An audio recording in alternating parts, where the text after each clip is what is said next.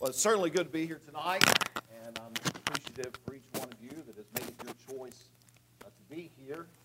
I don't know if I can see that clock or not. I hope I can. Does it flash or something when it's time's up? Yeah, I can see it. Oh, okay. I was going, okay. Well, you don't have to if you don't want to. I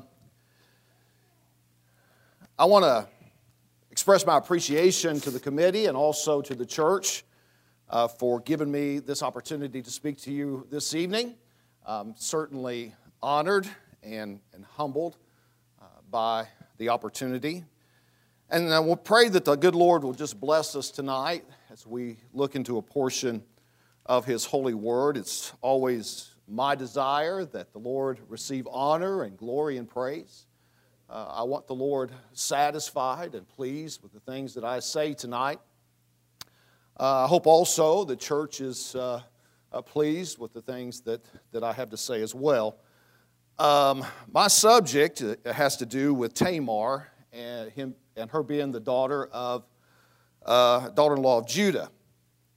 I'll be speaking from the 38th chapter of Genesis. If you want to go ahead and turn in your Bibles, I hope that you already received an outline. I have a little bit of a disclaimer. Some of the things that I have to say tonight are a little bit hard, and I hope that you're aware of that. This is kind of a difficult chapter to deal with, and so kind of you be advised concerning some of the things that I may need to say.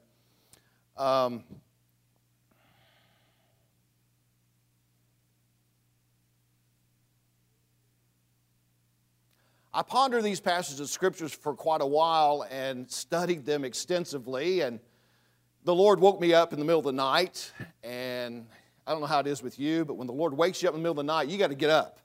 You got to jot some things down, and so I've kind of changed or altered the title a little bit, and I'm going to speak about the narrative and the theological nuances in the study of Tamar, the daughter-in-law of Judah. Now, by way of introduction, just let me say this. The Bible presents the most realistic depiction of human sinfulness, even when the depths of our depravity are hidden in our private affairs. In the 38th chapter of Genesis, we read of a woman by the name of Tamar that is physically, emotionally, and sexually abused, who plays the harlot to sleep with her father-in-law, becomes pregnant with twins, one of which becomes part of the messianic line. This whole chapter of Genesis chapter 38, it's like a scandal-ridden tabloid. It's almost like watching the Jerry Springer show. And this chapter and chapters like this, they're not in the Bible for our amusement. They're not in the Bible to justify any kind of sinful behavior that's going on in our lives or our churches or in the world at large. They rather mark out the workings of God's sovereignty in accomplishing His purposes in the depths of the mire of human depravity and free will. For me, this highlights the reason Tamar is mentioned in the Messianic line in Matthew chapter 1 and verse 3. I want to give a bit of a disclaimer. Okay? The church of the true and living God believes that if you are sexually or physically abused, you need to prosecute that person to the fullest extent of the law, no matter who they are. I've been preaching over 44 years now, and I've only one time ever referred to the 38th chapter of Genesis. So I pray that the Lord will help me as I just simply not necessarily go through and read the 38th chapter. I think the story speaks for itself. You can read the narrative. Just read the 38th chapter of Genesis, and you'll understand the unfolding of these events. So, I just simply want to go through some of the narrative nuances.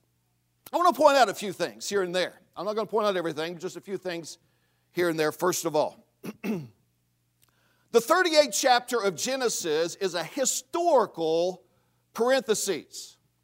If you look at the last verse of the 37th chapter and look at the first verse of the 39th chapter, they both say the exact same thing.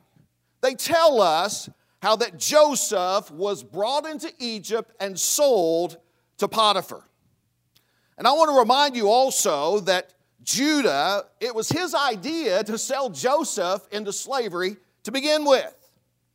So when we lay Joseph's life and the life of Judah side by side, and that seems to be what the Holy Ghost, the Holy Spirit, is doing for us in this 38th chapter, we find Joseph experiencing evil while he remained righteous. And Judah experiences evil while committing evil. But in both cases, the purpose of God was not prevented in either one. God fulfilled his purpose. Look at verse 1 of chapter 38 and verse 1. It says, at that time. Notice that phrase, at that time. We could say at the same time that Joseph was down in Egypt. It covers the same period of time, about 22 years. And it says in verse 1 that Judah went down from his brothers and turned aside to a certain Adulamite whose name was Hiram. So after the sale of Joseph into slavery, Judah strikes out on his own. And he abandons the whole covenant agenda of the house of Jacob. Now this language, where it says Judah went down or turned aside, it's not good. It's more than just a geographical change, it's a spiritual change. He went spiritually down.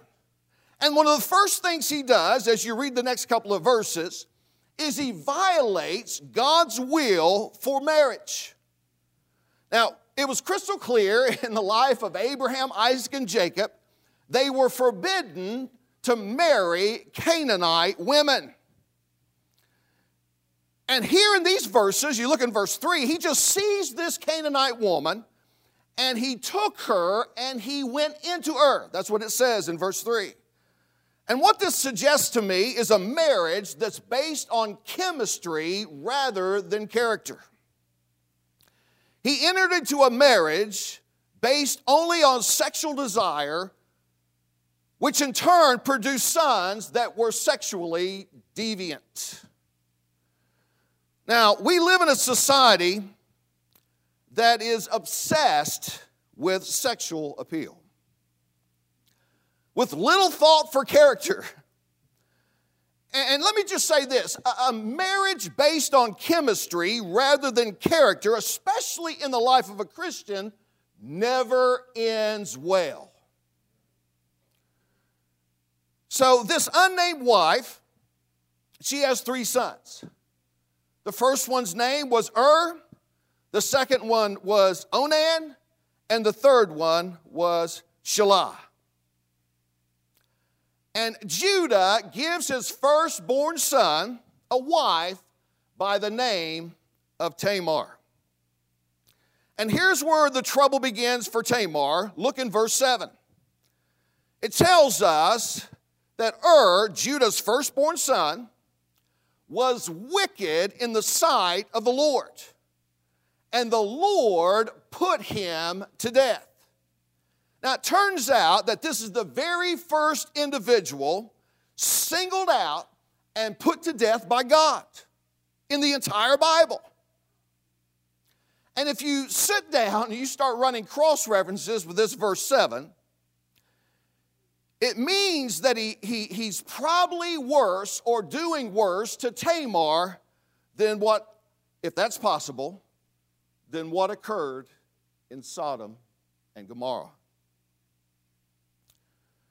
So, Judah appeals to this prevailing practice of the culture by asking his next older son, Onan, to fulfill his duties in verse 8. Now, this is what is known as the levirate marriage. It's not a custom today, but it was a custom that they used in that day. Let me explain just how this works. When a man dies before he produced an heir, it was the duty of the brother, usually the next brother in the line of marriage, to marry his wife. Now, there were two main ideas in this practice. First was that when a man died, his name and his legacy and his inheritance would be carried forward in his son. And secondly, it was an act of mercy for the childless widow. Because a childless widow in that day was the fastest way to poverty and abuse. This practice is enshrined in Deuteronomy. You might want to write these passages on your notes. This is enshrined in Deuteronomy chapter 25, verses 5 through 10. So the levirate marriage produced both an heir for the deceased, and it also produced a home for the widow. I guess the best way for us to understand it is like when I was young and had a young family, I purchased life insurance. And I always thought that if I were to die, my wife and my children would be taken care of. That's the kind of law that this was. Now, Onan, the second son, he could have refused. But if he did, she would have the right to take off his sandals and, I don't know, beat him on the head and spit in his face. You can read those laws in the book of Deuteronomy. There was a lot of social shame attached to refusing to step up and do a levirate marriage. Onan, he agrees to do it. But at the same time, he uses Tamar for his own sexual gratification, using her in private for his own desires, and at the same time subjecting her to public scorn. You can read in verse 9 what he was doing. I'm not going to read it. You can read it if you'd like there in Genesis chapter 38. But he's doing this in a way that ensured she would never get pregnant. Now let me just, a side note, let me say this. This passage has nothing to do with birth control and has nothing to do with family planning. Okay? It has nothing to do with what your grandfather said might make you go blind. This is Onan being a sleazebag. And God was so angry about this cruel deception and disregard for the covenant seed, putting carnal pleasures above spiritual things, that he too was slain of the Lord. So, there remains one son left, Shelah. Notice in verse 11. Judah is afraid now of Tamar. He's already lost two sons. And so he was afraid his third son would also die if he married Tamar. And so he says he intends to give his son, but really he had no intentions whatsoever. So he sends Tamar home. And when he sends her home, she remains in this perpetual widowhood. You could say he abandoned Tamar into widowed exile. And she really had no legal recourse, and her biological clock was ticking. As I studied these passages of Scripture and thought about Tamar, I began to ask myself the question, how much did she really know about the covenant with Abraham? How much did she know about Jehovah God and the influences upon Abraham, Isaac, and Jacob. I jumped down to verse 26 and I asked myself the question, why did Judah say at the end of all this that Tamar was more righteous than he was? Now it seems that Tamar knew her father-in-law pretty well. She anticipated what he would want when he went on this business trip, when he went to shear the sheep. And let me just say this, Canaanite shear sheeping was a lot different than Jewish shear sheeping. The Canaanites, it was full of debauchery and drunkenness and etc. And this explains a lot as well. So she knew her father-in-law, what he would want on this business trip. So she positions herself along the route as a prostitute. Now, look, folks. Judah at this point was a full-blown Canaanite. And Tamar's aim was not to enter into prostitution. She doesn't do that. She goes back to her father's house and puts back on her widow's garments. That's not what Tamar's trying to do here. Her plan is to gain what had been promised to her by Judah. Now, we're very tempted in reading the 38th chapter of Genesis to think poorly of Tamar.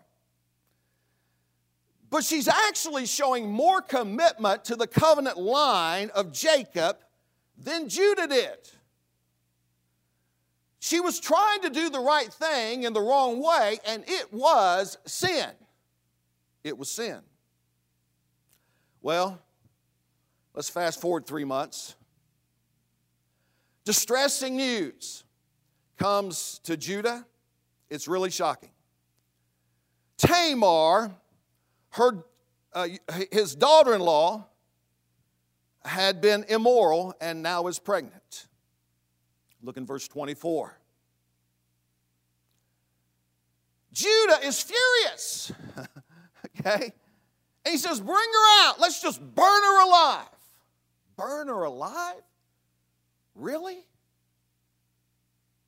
The irony is pretty rich in these passages of Scripture, because she comes before him and says, I'm pregnant from the man who owns these things. And she holds forth the cord, the seal, and the staff.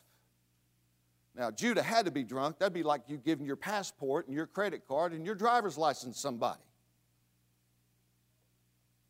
But this was the agreement that they had entered into until he provided a goat for her services. When you go back to the previous chapter and you see this sad spectacle when Jacob is receiving Joseph's coat of many colors that's stained with the blood of a goat. That's the very phrase that's used.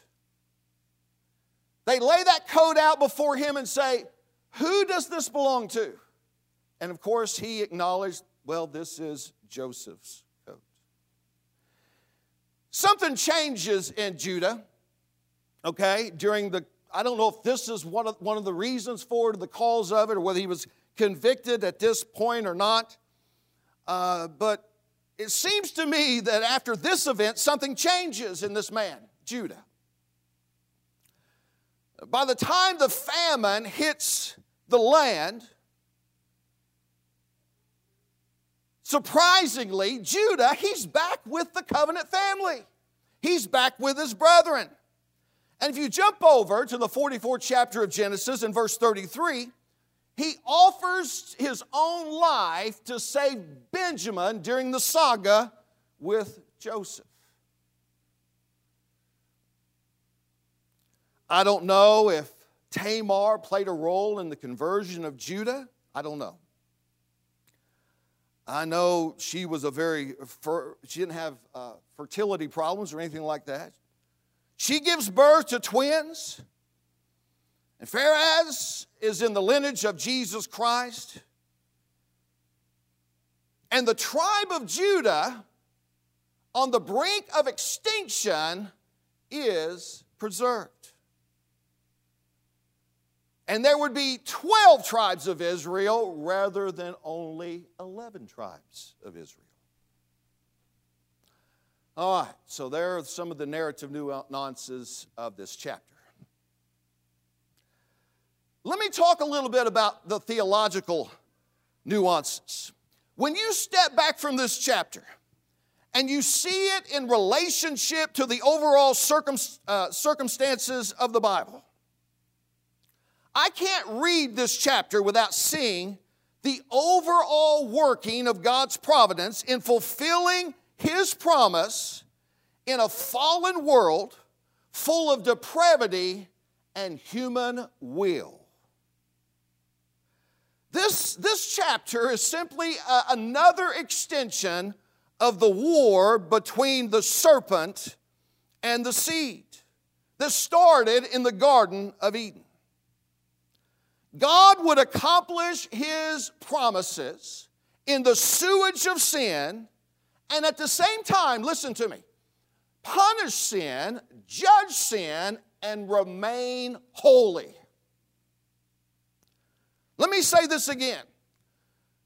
These awful, terrible situations of sin and debauchery that we read about in the Old Testament, they're not for our amusement.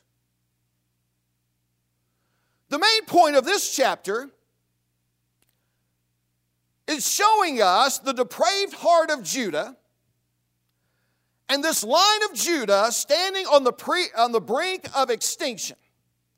And every one of us that are students of Scripture and know the Bible, we know that King David was to come through the line of Judah. Not only that, we know that the promise, the prophecy, the commitment of God is that our Messiah, our Redeemer, and our Savior would be of the Lion of the tribe of Judah. And if Satan or the sinful depravity of man could cause one single solitary prophecy of Jesus Christ to fail, listen to me, the whole work of redemption would fall. If just one fell, the whole work of redemption would fall. You guys do know how the Old Testament saints got saved, don't you? They trusted those promises that God gave. Amen? They believed. Abraham believed God. What did he believe? He believed those promises, and it was accounted unto him for righteousness.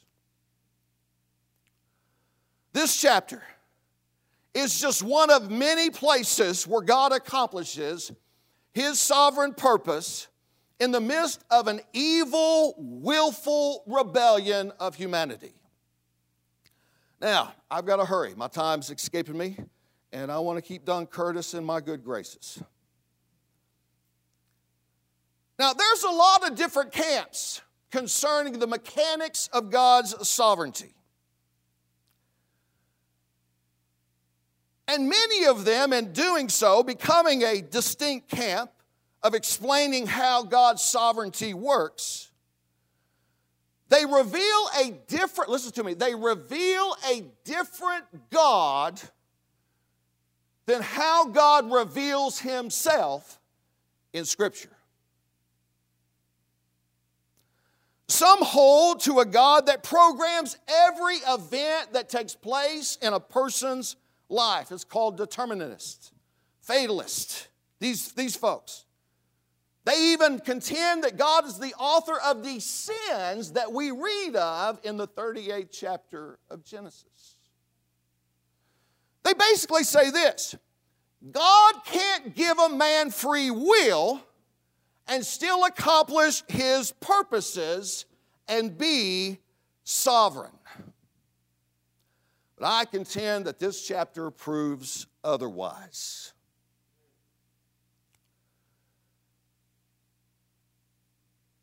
the evil that we read of in Scripture. It shows us that God is accomplishing His purpose of redemption in the midst of free will, of wicked, rebellious, fallen human beings. Now, I'm not going to go through all the views. My time's about escaped me. Most of us have heard about them, the Calvinist view. They're determinists. They think that God determines everything. If you get molested or something like that, well, God determined that. God purposed that for you. I don't believe a word of it. God is not the author of sin. Okay? Then you have the Arminians. I was going to go through and explain all these, but it'd take me a little time. I got them on the outline. You could just look them up. But there's all these camps. There's like open theism. That group says, well, God really doesn't have foreknowledge. Yes, He does. God knows everything.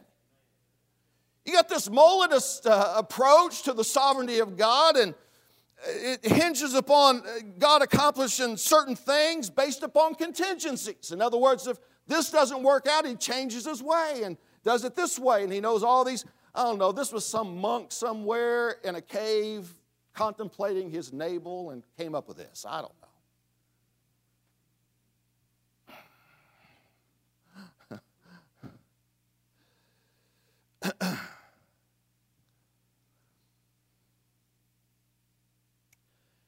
I brought a book with me, and I believe every missionary Baptist needs one of these, especially if you're a preacher.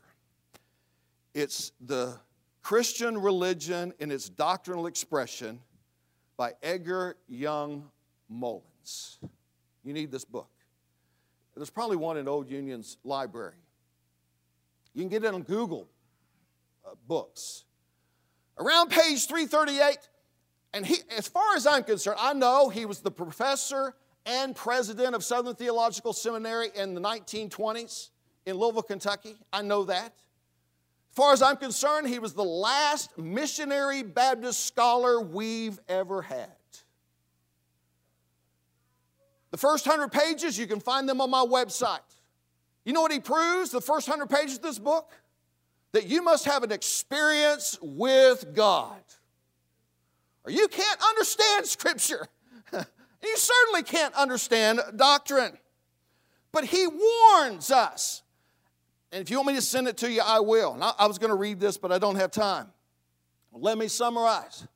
But he warns us about trying to figure out the sovereignty of God apart from the way God reveals Himself in Scripture.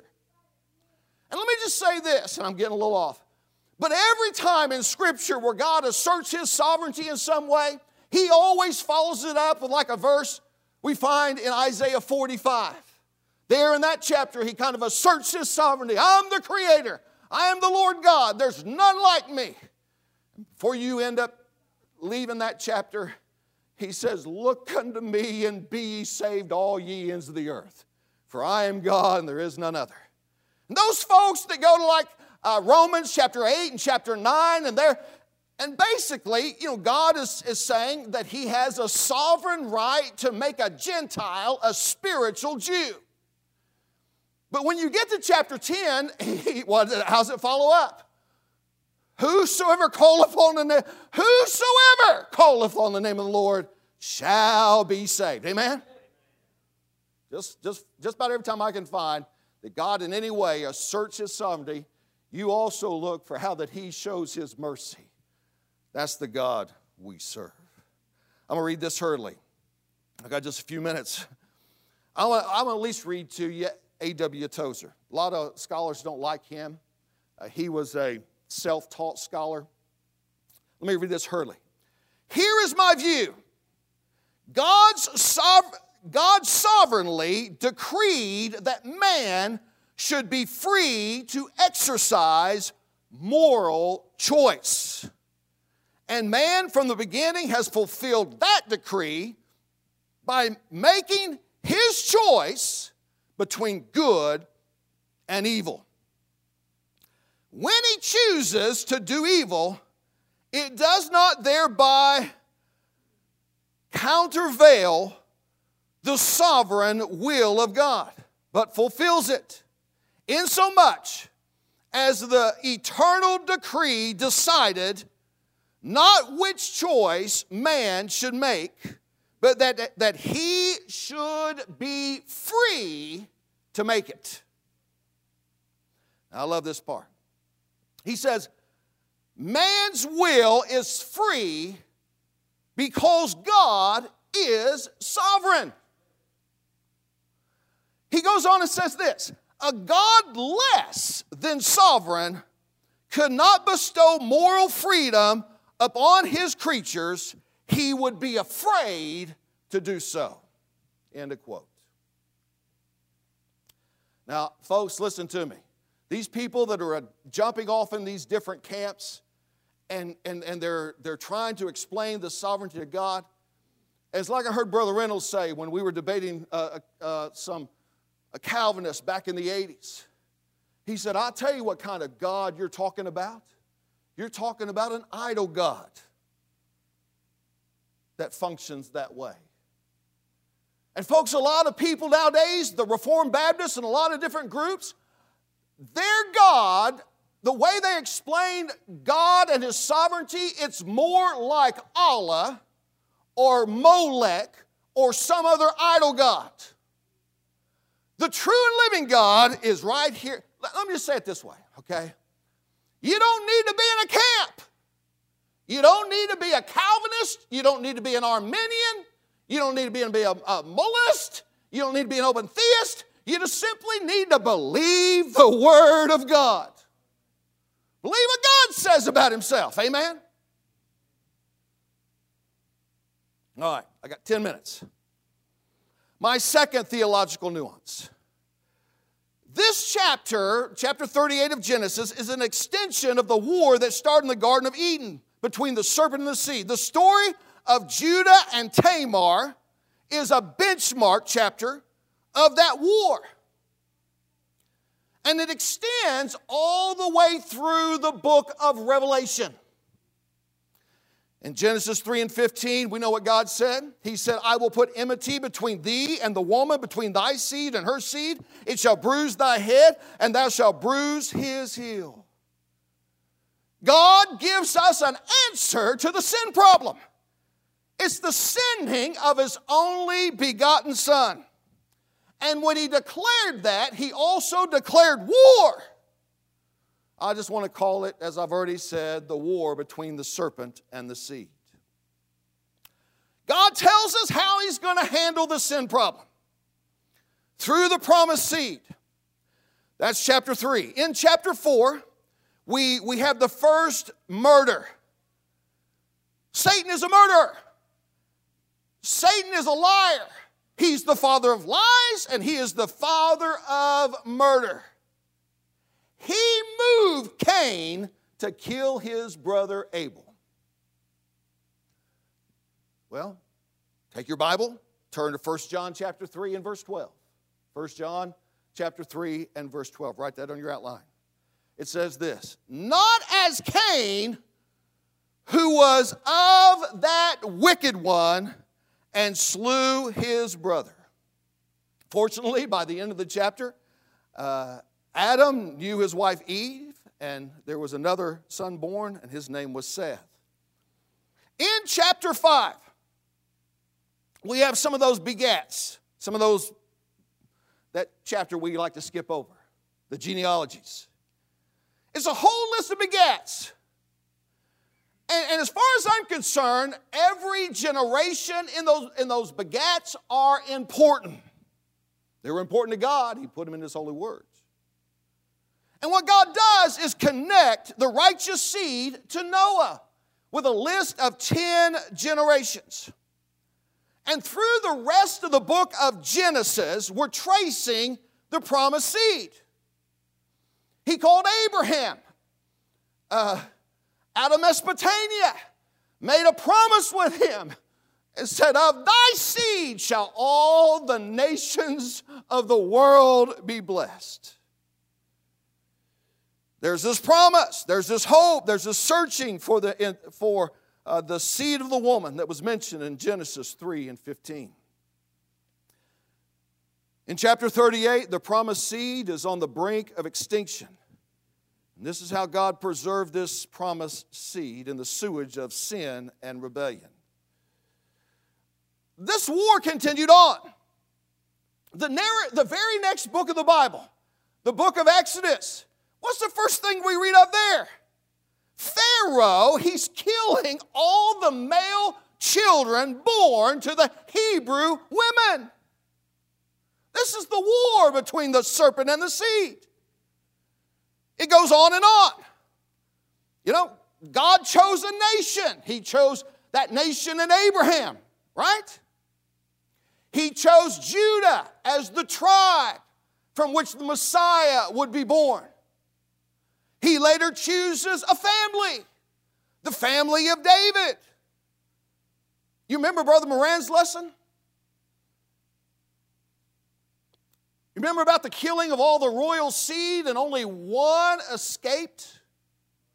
Jezebel's daughter killed all the royal seed with the exception of one. You know what that is? That's the war between the serpent and the seed. The New Testament opens up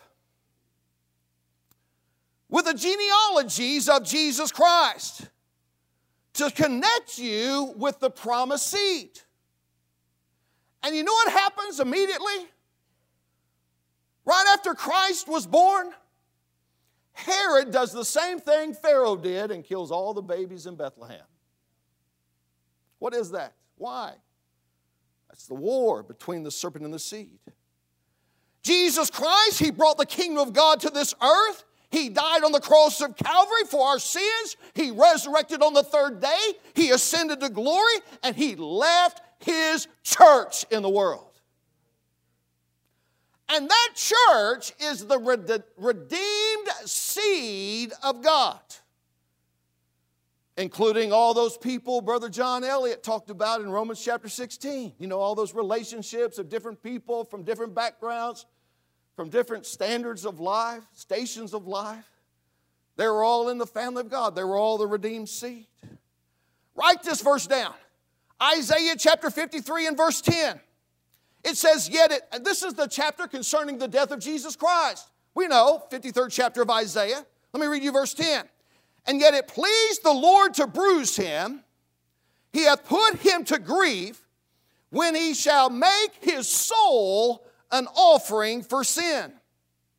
He shall see his seed. What about the other crucifixion chapter? Psalms 22 and verse 30. There in that psalm, it talks about him piercing his hands and his feet. And it says this, a seed shall serve him. It should be accounted to the Lord for a generation.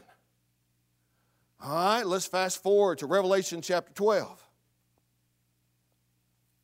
We got the woman clothed in the sun. Folks, that woman in the 12th chapter of Revelation is the church of Jesus Christ. And the red dragon is right there. Right there. She's in travail. She's about to give birth. The Bible tells us in the 12th chapter of Revelation, she's about to give birth to a man-child. And the red dragon is about to devour him and destroy him. And he's caught up into the heavens. Let me say this, okay? Because I've heard some young preachers here recently, and they're just way off on their interpretation of this. I believe like Brother W.T. Russell, Brother William House, some of them old preachers. The church didn't give birth to Jesus Christ. Okay? The context, you read a little further down in here, like in verse 11, and it tells us that these were the martyrs. And there were those of them that were called up to God. Those of them that made the ultimate sacrifice. They gave their lives for the Lord Jesus Christ. And in my estimation, they become the 144,000 and the souls that reign with Christ 1,000 years. But I believe, like W.T. Russell, these were the martyrs. When you get to read the last verse, Revelation chapter 12, read the very last verse. Read verse 17 of Revelation chapter. Was W.T. Russell a former pastor here? Oh, okay. Well, then y'all probably all believe like me too then. Or you should. Maybe not. That's all right. There's some leeway here. But anyway, read verse 17. It says, and the dragon was wroth with the woman and went to make war with the remnant of her seed, which kept the commandments of God and have the testimony of Jesus Christ. I'm just telling you, the war between the serpent and the seed, it still goes on. And it seems like Satan in our day is throwing the kitchen sink at our churches. And I don't know if you worry about the immorality in our society. I don't know if you worry about the immorality that's coming into our churches, but I do. We live in some dark times, and it seems like we're going deeper and deeper and deeper into this darkness of depravity. But I want to assure you, the Lion of the tribe of Judah has prevailed. The Lion of the tribe of Judah did prevail. The Lion of the tribe of Judah will prevail. The Lion of the tribe of Judah has always and always will prevail. Jesus said this, and I believe it with all my heart. Okay, I know things get dark. We worry about the condition of our churches and the continuation of our churches. But I tell you, Satan and sinful man cannot overthrow the promises of Almighty God. Jesus told us that He would establish His church. He said, upon this rock I will build my church, and the gates, and though that word gates means all the attacks of Satan and his utilizing of our depravity and the sinfulness of man, they will not overthrow, they will not prevail against us. God bless you is my prayer. I'm done.